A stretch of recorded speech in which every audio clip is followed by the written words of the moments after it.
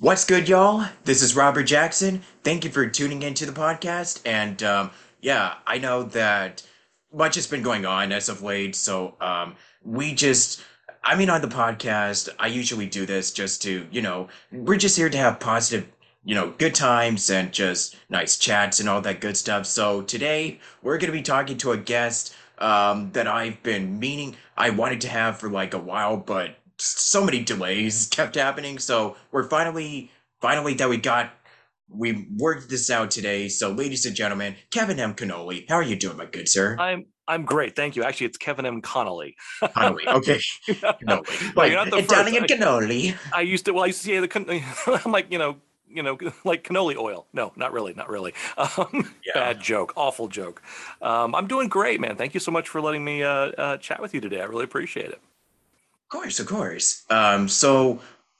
This is probably going to be one of my shorter ones, because today has just kind of been like, all over the place. So, Sure. regardless, let's get this show on the road. Yeah. Yeah, usually I ask, yeah, how did you get started in blah, blah, blah, blah, blah, but, Sure. I'm not going to do that. Okay. So, instead, I'm going to ask you, um, so what was it that really started like I guess what set off that creative like acting itch for you? Like what was it that really set you off? A girl. A girl. Oh, In all okay. honesty, there was a girl. I my very first girlfriend for 3 months in a youth group I was in many years ago. She broke up with me because I was too scared to tell my parents I had a girlfriend, and I knew she was in theater. So when I was in my sophomore year in high school, I had to take an elective. And I thought, maybe, I'd get into theater, and if she's still doing theater, maybe we can do theater down the road somewhere and we can hang out. Weird, that's my 13-year-old brain process. But that very first day in acting class with my teacher, who the true inspiration, Mrs. Tammy Frazier, within the first week, I was hit with this creativity bug, and I don't mean just acting. I mean I've been a light designer and a set designer, and I do set construction and all that stuff. So it was that sophomore year in high school with Mrs. Frazier and Paula, the girl that who I'm still friends with today. Actually, I hung out with her husband and twin boys a few years ago out here. So that's all full circle. But it was her and my acting teacher in high school, Mrs. Frazier, who really just set everything off for me. Yeah. Well, that is pretty interesting. I really don't get something like this. Sure. What started your career in acting? It was a girl. Yeah, it was a girl. Totally. Absolutely. There it is. Yeah. High school, 13 years old. What is love? You know? What is love? Exactly. Exactly. But like I said, and I'm in touch with Mrs. Frazier today. She was amazing teacher, and she and her husband, who I'm friends with, were just amazing artists in themselves, and the enthusiasm and encouragement and allowing us to really kind of find our creative voices through doing Shakespeare and other plays and that kind of thing was really kind of where it began, and I just never stopped. So Right on, right on. yeah. Yeah. With your experience of acting and all of that stuff that you've Mhm. done before, what would you say were some of your fondest memories? Like Oh that you wow. remember, that you recall? Yeah. Um, it comes down to, I mean, it's getting to work with cast. People have often asked me, if I could just do, because I call myself an actor. I'm not a voice actor. I'm an actor who does theater. I do some TV film, and I happen to work a lot in voiceover. But at my core, I'm an Mhm. actor. I bring a character to life from a script. Um, and so theater has often been really because you're rehearsing with other people. I mean, you're in rehearsal for weeks and getting to really find a character and play. And so like I did a play, it's called No Sex Please We're British, which is a 70s comedy, and I played this bumbling bank guy, and I remember just so many sight gags, very very Britishy humor, and it was my first play in Dallas when I'd moved to Dallas, and it was such a joy to work on with an amazing cast and just almost nonstop laughing. much younger with much more hair and very much thinner. I played it was Lysander in A Midsummer Night's Dream, but it was a Tex-Mex version with the San Antonio Symphony. So we had this beautiful orchestra behind us with the Children's Choir of San Antonio doing Mendelssohn's incidental music behind all of our scenes. And we're wearing like handmade Native American costumes and props to bring out the aspect of the approach we were taking. And it was, performing for 3,000 people in one of the most beautiful theaters in San Antonio, which was there's nothing like that feeling of being able to experience these words written by some of the great masters of playwriting with an entire audience like that. Then I can jump to doing a play called, what was it called? Now I can't remember. Nice People Dancing to Good Country Music, which was a 4-person play done in a little tiny cellar theater with maybe can hold 50 people at most. And again, castmates that were amazing, and but just the journey of it. It was a play where the first act was in the parking lot of a bar, and then the second act was on a balcony kind of setting on top of the bar. And we're talking a cellar theater, so the roof was just like right here above our heads. And we actually found this miniature real pickup truck. We rolled it on its side. We pushed it into the theater, got it on the stage. And then our set designer built this entire little house frame around it for the second act, to the point where the reviewer in the paper said, stay for intermission and watch a pickup truck disappear, because it was just completely covered. Just amazing. I mean, so just experiences like that have been truly some of my most my greatest memories, and hopefully getting back to theater. I mean, I'd like to do some more theater next year to get back to that kind of energy of working with other creative people at the same time. Whereas, because in voiceover, especially with anime, it's just me, the director, and the engineer. We don't work with each other unless it's like a Walla session or something.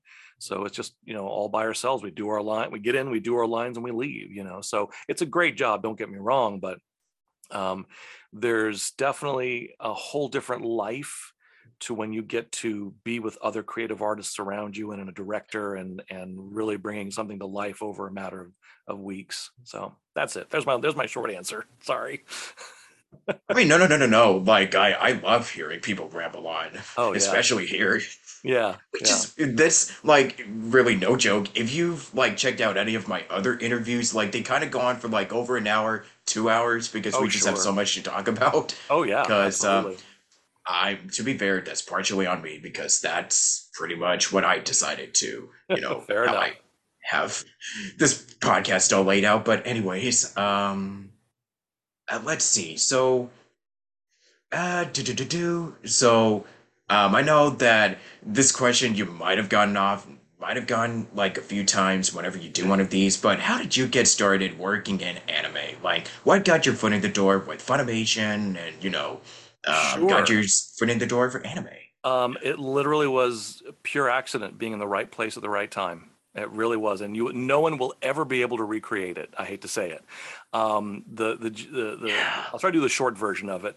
So when I was in grad school out here, actually in UCLA, one of my classmates one of my people in the class behind me is an actor named Vic Trevino, who any of your older listeners may know if they ever watched Pee-wee's Playhouse. He was Ricardo, the world's strongest man on that show.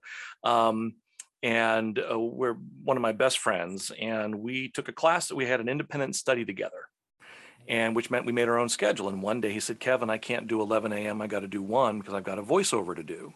Now we're talking 2000, we're talking 20 years ago. So keep that in mind as a reference of information that was available then compared to now.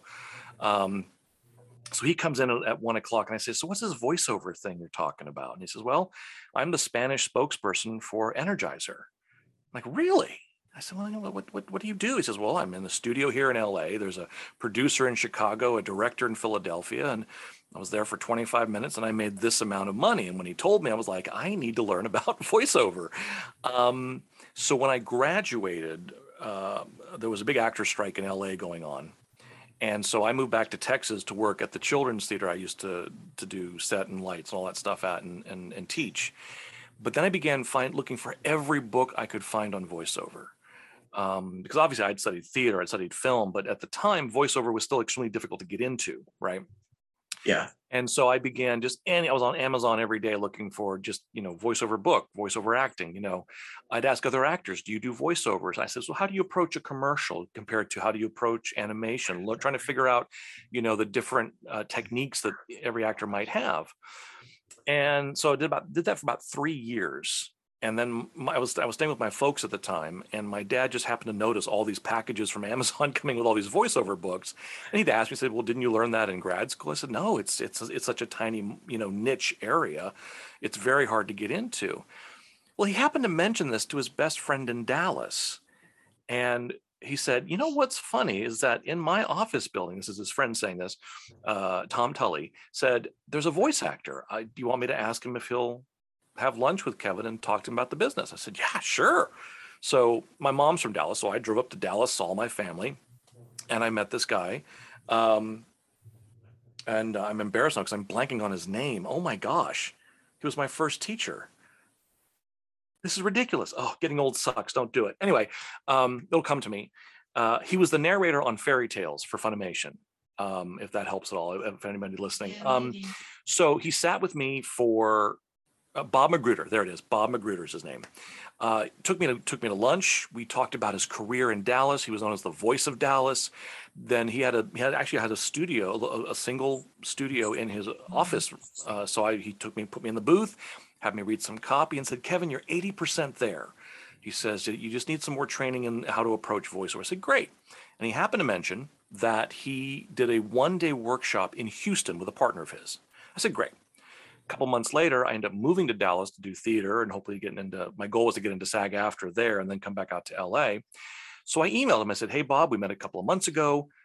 I'd love to come to one of your workshops in Houston. If there's a newsletter or can I be put on a list, you can, I get notified about it." He says, "Kevin, I've got a voiceover class here in Dallas in 2 weeks. You send me $100, you're in."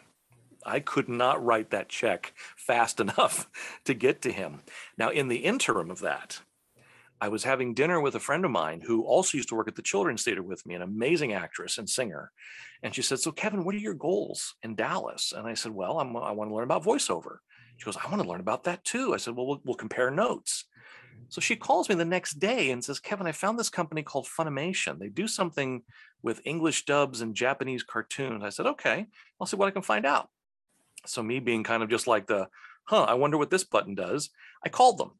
And I said, "Hey, I'm just curious what you all do." And they said, "Well, we do English dubs of." I'd reached one of the talent coordinators, and they said, "Well, we do English dubs for Japanese or an Asian produced animation." I said, "Great." So I said, "Is there a casting director I could maybe submit material to, or is there a talent agent that you guys go through?" And he said, "Oh, no, just send in your demo. We'll put you on the audition list." I said, "Great, sure, I'll do that." Hung up. I don't know what a voice demo is, but I'm hoping to learn about it in class with Bob. So then I go to class, and it's like that. You ever been a new student in school when you go, "Hi, my name's Kevin. I've got a master's in acting, but I don't know anything about voiceover." And 3 seats down, this guy says, "Hi, my name is Mike McFarland.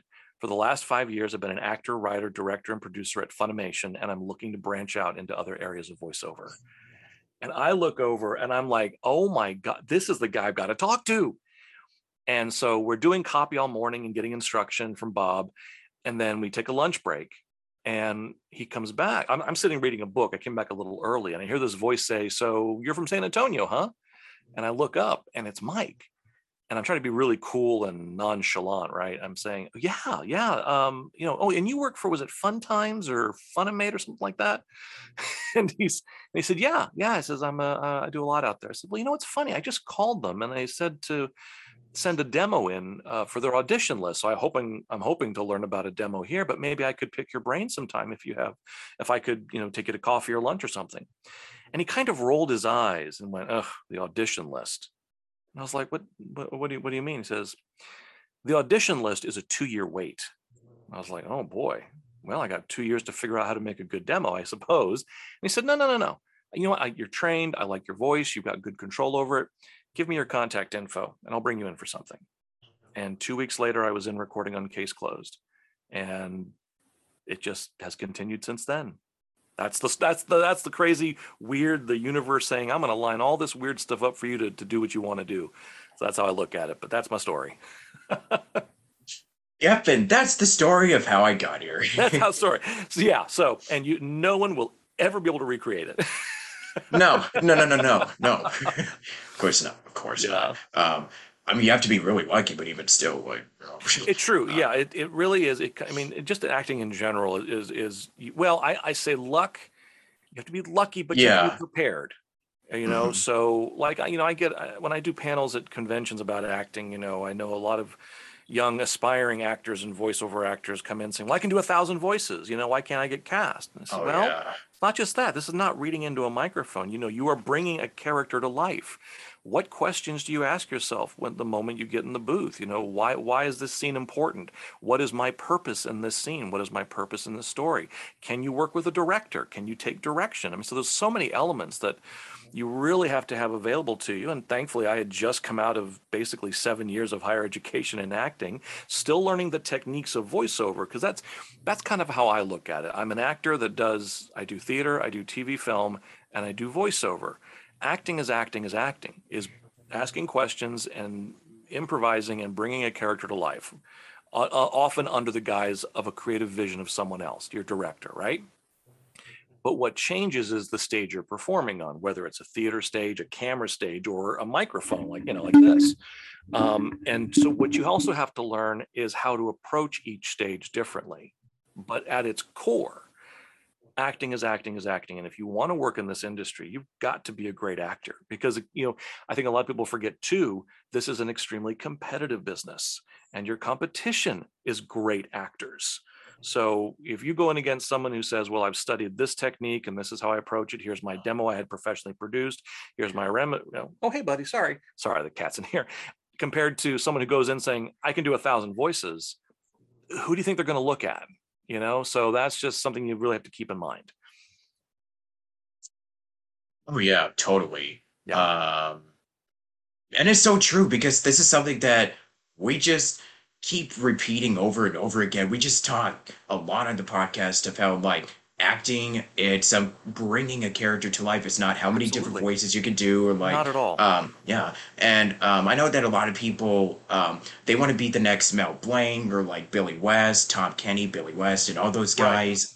But it's Absolutely. the reason why they they have become they're beloved and so well they've become like they're industry legends is because they are just really great actors first and foremost. It's not Exactly. just like putting on a voice, just for I mean you can as in parties just for, Oh, you like can, giggles and sure. I mean, stuff, you can go impressions, in and yeah. you can try to put on a voice and read lines, but Yeah. if there's no life behind it, if there's no inspiration, if you Yeah. don't understand why the character is saying the words they're saying in a scene, you have, it's not a disembodied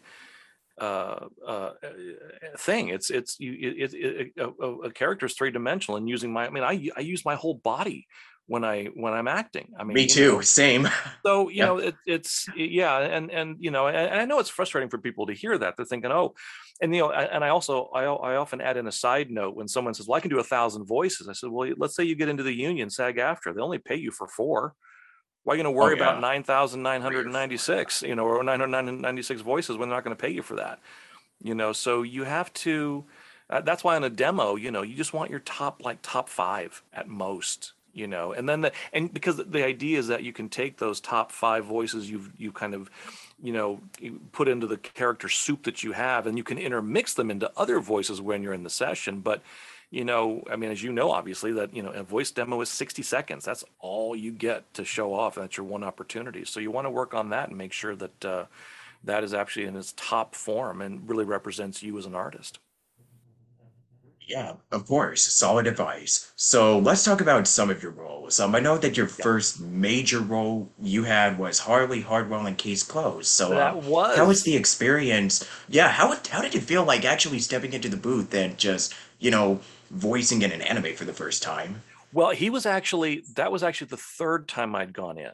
So Okay, my okay. very first role was on Case Closed, and I'll never forget it. A character named Steve Jacobus. Okay. And I remember just being so embarrassed because again, not only had I never done voiceover before, I had never done dubbing before. Now dubbing, because you're Yeah. doing this little thing, right? Because not only are you trying to perform and act to the script, but you're also watching the footage and you're having to time it out and match flaps. So you're activating both right brain and left brain at the same time. And so I was like, what is going on? What is happening? And like looking back, I think I had 11 lines, which today I could probably just do in probably about less than 10 minutes, but it was an hour and a half when I do it. Now, Mike, I have to give kudos to Mike, and I thank him every time as much as I can. He was so patient with me, knowing that I had not had the experience. I mean, I was like, I'm one of those actors that says, no, don't pay me. I suck at this. They did pay me for that for that day, and there was some other factors like we had to, because also you have to pause to fix the script sometimes, so that and this is another reason why we all record alone, because if we're having to take time to fix a line because it's too long, too short, and you have the rest of the cast waiting to do their lines, that's just a waste of time and money. That's why we do dubbing alone. I know a lot of people don't realize that. If I can share that. So then he called me in again a couple of weeks later to do a football player.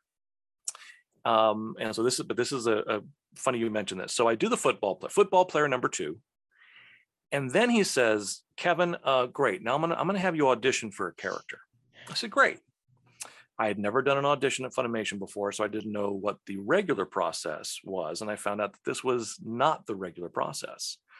So I go in and we talk about the character a little bit. He shows me some footage of Harley. And then we kind of play with the voice a little bit. He's a little younger, a little higher in the voice. So he's a teenager. He's up here, right? Read some lines. Now, I found out later that that's usually how the auditions work. Auditions we're usually held on a Friday night.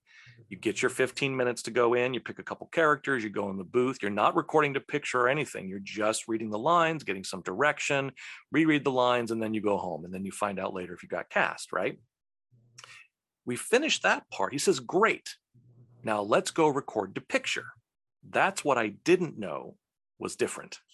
So we go to a different booth, and I literally recorded maybe like 2 or 3 lines, and that was done. I was like, okay, great audition. Maybe I'll get it. I don't know.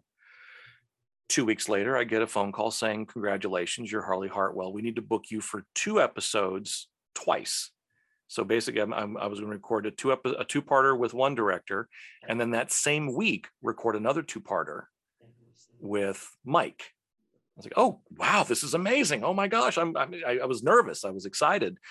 So I go in, and my director for the first 2-parter was Chris Kazin, who was has been very kind to me and a very good friend, who's actually out here now directing in LA and acting in LA. Now, what I learned in that moment, and I want to give this piece of advice to every actor who's done an audition, a voiceover audition, and you get cast maybe a week or 2 weeks later, always ask to listen to your audition if they don't offer it. Here's why.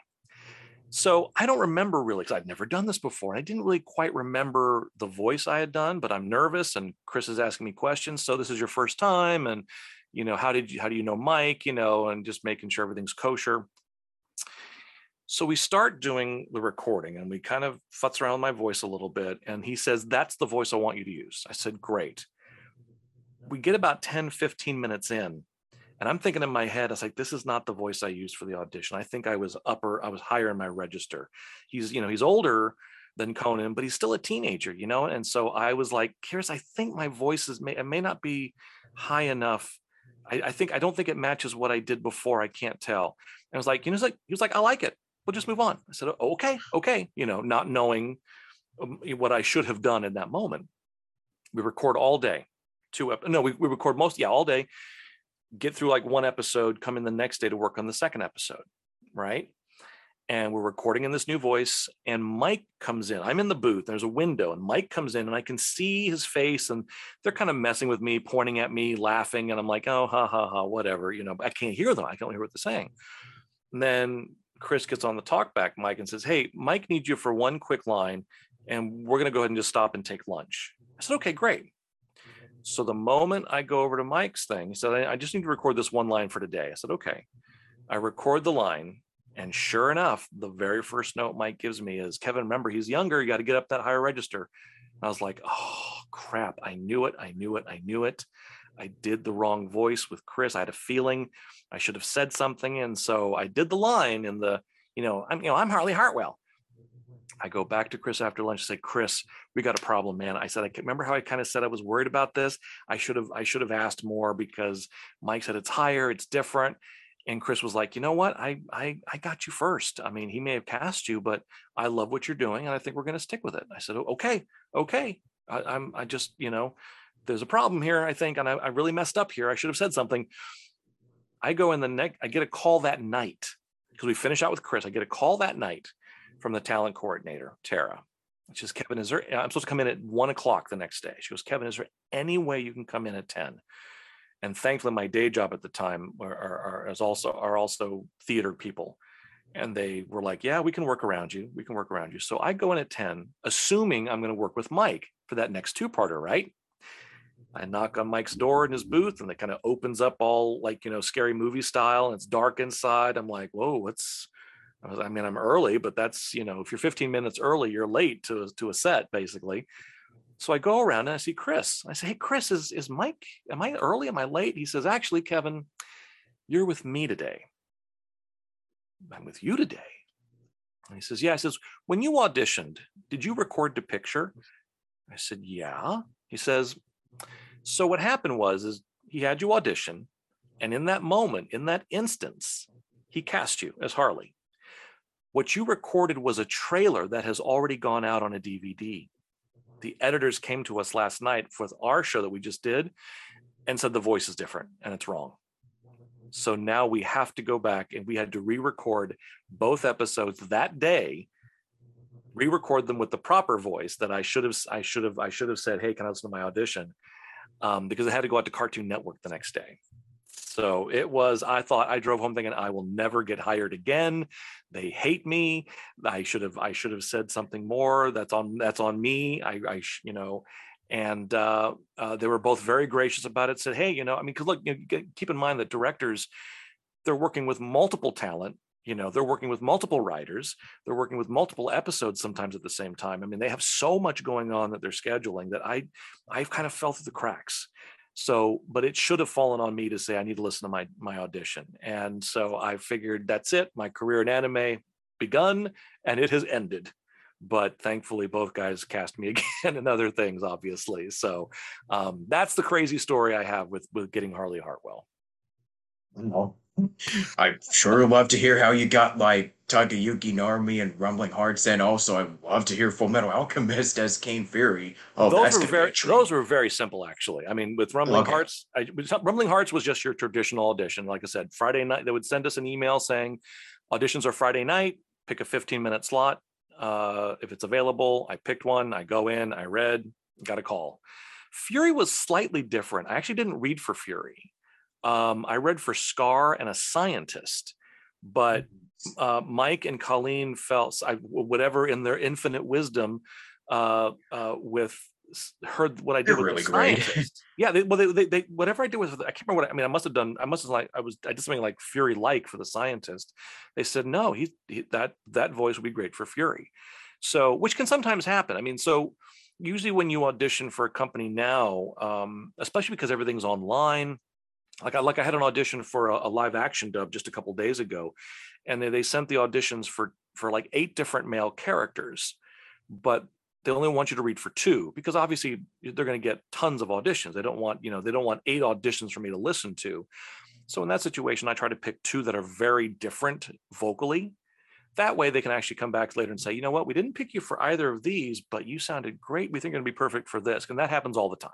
So right. But after that, pretty much, I mean, nothing really besides, and I can't really think of any casting thing where it was, well, I mean, the only other thing that, and this is a great feeling for any actor is when we don't have to audition, where we got a call saying, yeah, we're just going to put you in the part, which has happened a couple times for me. So that definitely, compared to getting replaced, which is an awful feeling. And I have a crazy story about that if you want to hear it. I think we have about 10 minutes left, so go ahead. I could do 10 minutes. Okay. Yeah. So I'm the original voice of Vladimir in League of Legends. One of my first jobs here in LA about 10 years ago. About a year after I did it, I get an email saying, "Hey, Vladimir's getting a new costume. Would you be available if there's some new dialogue to come in and record?" I'm like, "Yeah, totally. I mean, who's going to turn down a job, right?" Um, Nothing, crickets. So about 6 months later, I'm putting together my website, my first website. I thought, hey, it might be kind of cool to have like YouTube links of people playing Vladimir in League, and see if I can link them to my website so people can see and hear the character. Oh, sorry, the other cat sleeps on top of my booth. Dreamer. No, she's fine. And so I go on YouTube and I start looking, Vladimir voice, League of Legends, and I see this whole series of Dreamer. Sorry. I see this whole series of titles saying voices of League and different character names. I'm like, ooh, what's this? And I see Vladimir and I click it and I play it. And there were two things I noticed. One is that it was obviously somehow someone was able to pull the audio directly off of the server or whatever, because it was our studio audio. No sound effects, no music, just the original audio. And the second thing I realized is that it wasn't me. It was someone much deeper, great voice, great actor. I have no clue who it is. Come to find out a few years later that apparently there was a new producer when they were doing all the upgrade costumes, the DLC, who didn't like all the original writing and a lot of the original actors. And so he recast like 30 people or something like that. So I was like, that's the biz. Yeah, sure is. Cut to 10 years later, I get an email from my agent saying, "Kevin, somebody called the office asking about your union status. Are you a paid up member?" And at that time, I'm like, now I'm a paid up SAG-AFTRA union actor. I'm like, "What's it for?" It's like, "I don't know." The next day, I get an email from this guy saying, "I'm the casting director for this company. We're doing a new game called Cards of Runeterra. Vladimir is going to be in it." Now, I read that sentence and thought, oh, you want me to reprise the part, if you will, that I originated. No. The client would like to know if you'd like to audition for it. I'm like, audition for my own part? Okay, sure. Why not? So I get the audition. Similar picture to what I had 10 years ago, similar dialogue, but at the very bottom it says, "Vladimir is a character in League of Legends. We are not looking for a voice match to the original actor, but the essence of his performance." An audition that literally said, "We don't want Kevin Connolly, but we want someone who has the essence." And I didn't book it. And why that's frustrating. Well, I mean, that's the business, but because it was a union job, it was a lot more money. And there we are. That's how crazy this business is. So I've been replaced twice on a character. Jeez. Maybe someday I'll return to it. Who knows? Someday. So, Someday. yeah. Is there like anything else that you want to share, like any upcoming work or projects that you're working on right now that Sure. doesn't involve you breaking NDA Oh, sure. and get you in Yeah, trouble? no. Yeah, I mean, it's been out for a couple of months now. I played share German the stuff. Gobert on Amame. I forget the subtitle of that, but that was a fun villain to play. And then I'm back as the narrator on Welcome to Demon School, but I'm also playing, voicing a teacher this season 3, Mr. Hat, who I'm very excited about. And I'm trying to think if I have it. Sorry, stupid cat. But that's the most recent stuff. I don't think I have anything else really in the pipeline. I have one character I've been waiting, but again, this just goes, I can't tell you what it is, but I recorded it over 2 years ago. And so it's a video game, but that's how the video game business works. So, there's still probably programming and it can take forever for something to come out. But the moment it comes out, I'll be sharing it with the world. So I'm very excited about it. Yeah. There we are. Alrighty. Yeah. Do you have like any last piece of advice to give to the people out there before we Educate yourself. Educate yourself about acting, about home recording, about equipment. Because if you want to compete, you've got to be prepared. Okay, I do some cast. Oh, there's the cat. What are you doing, Dreamer? Hello. Hello. Hey, Dreamer, say hi. Selfish. That's what you are. But no, I did really, it's Google things. I mean, I've had many people say, "How do you get a voice demo?" I said, "Well, look on Google. There's listen to demos, understand what makes a good demo great. Listen to terrible demos so you know what makes a demo terrible so that you don't make that same mistake. And find your voice, find your unique voice. That's what you bring. And just enjoy the work. Bring character. It's I'll finish with this, is that sometimes when I talk to young aspiring actors, I say, why do you want to be a voice actor? I said, well, I can be famous. I want to sign autographs and do conventions.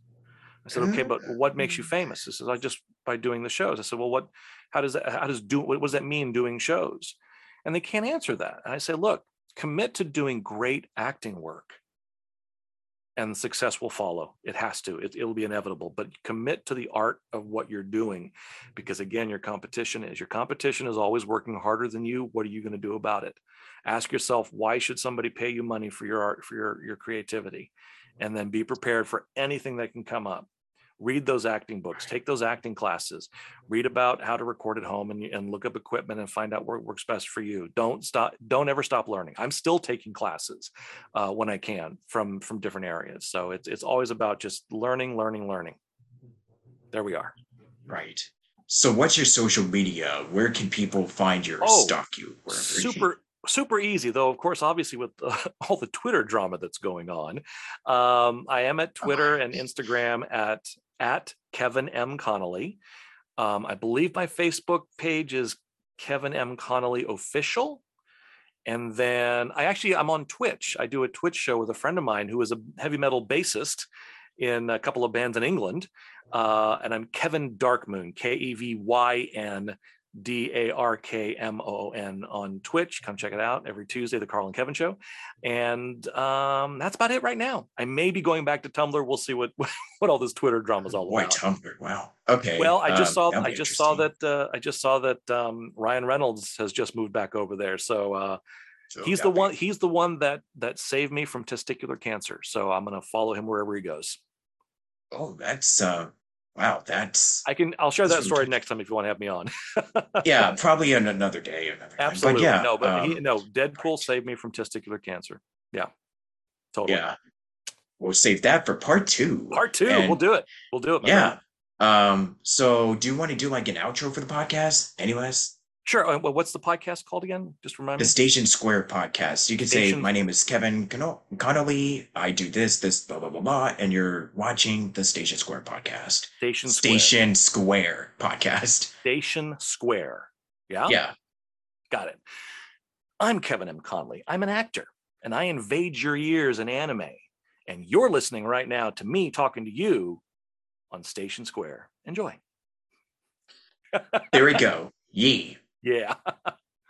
So anyways, thank you so much, Kevin. It's been a real pleasure having you on. And if you stumble upon this video on YouTube, let me know your thoughts and leave a comment if you enjoyed this one. And stay tuned for more interviews coming whenever they'll be posted. Until then, this is Robert Jackson, and I'm out of here at least for today at least. So yeah, I'll see you all next time. And yeah, take it easy, stay safe, stay happy, stay positive, and yeah.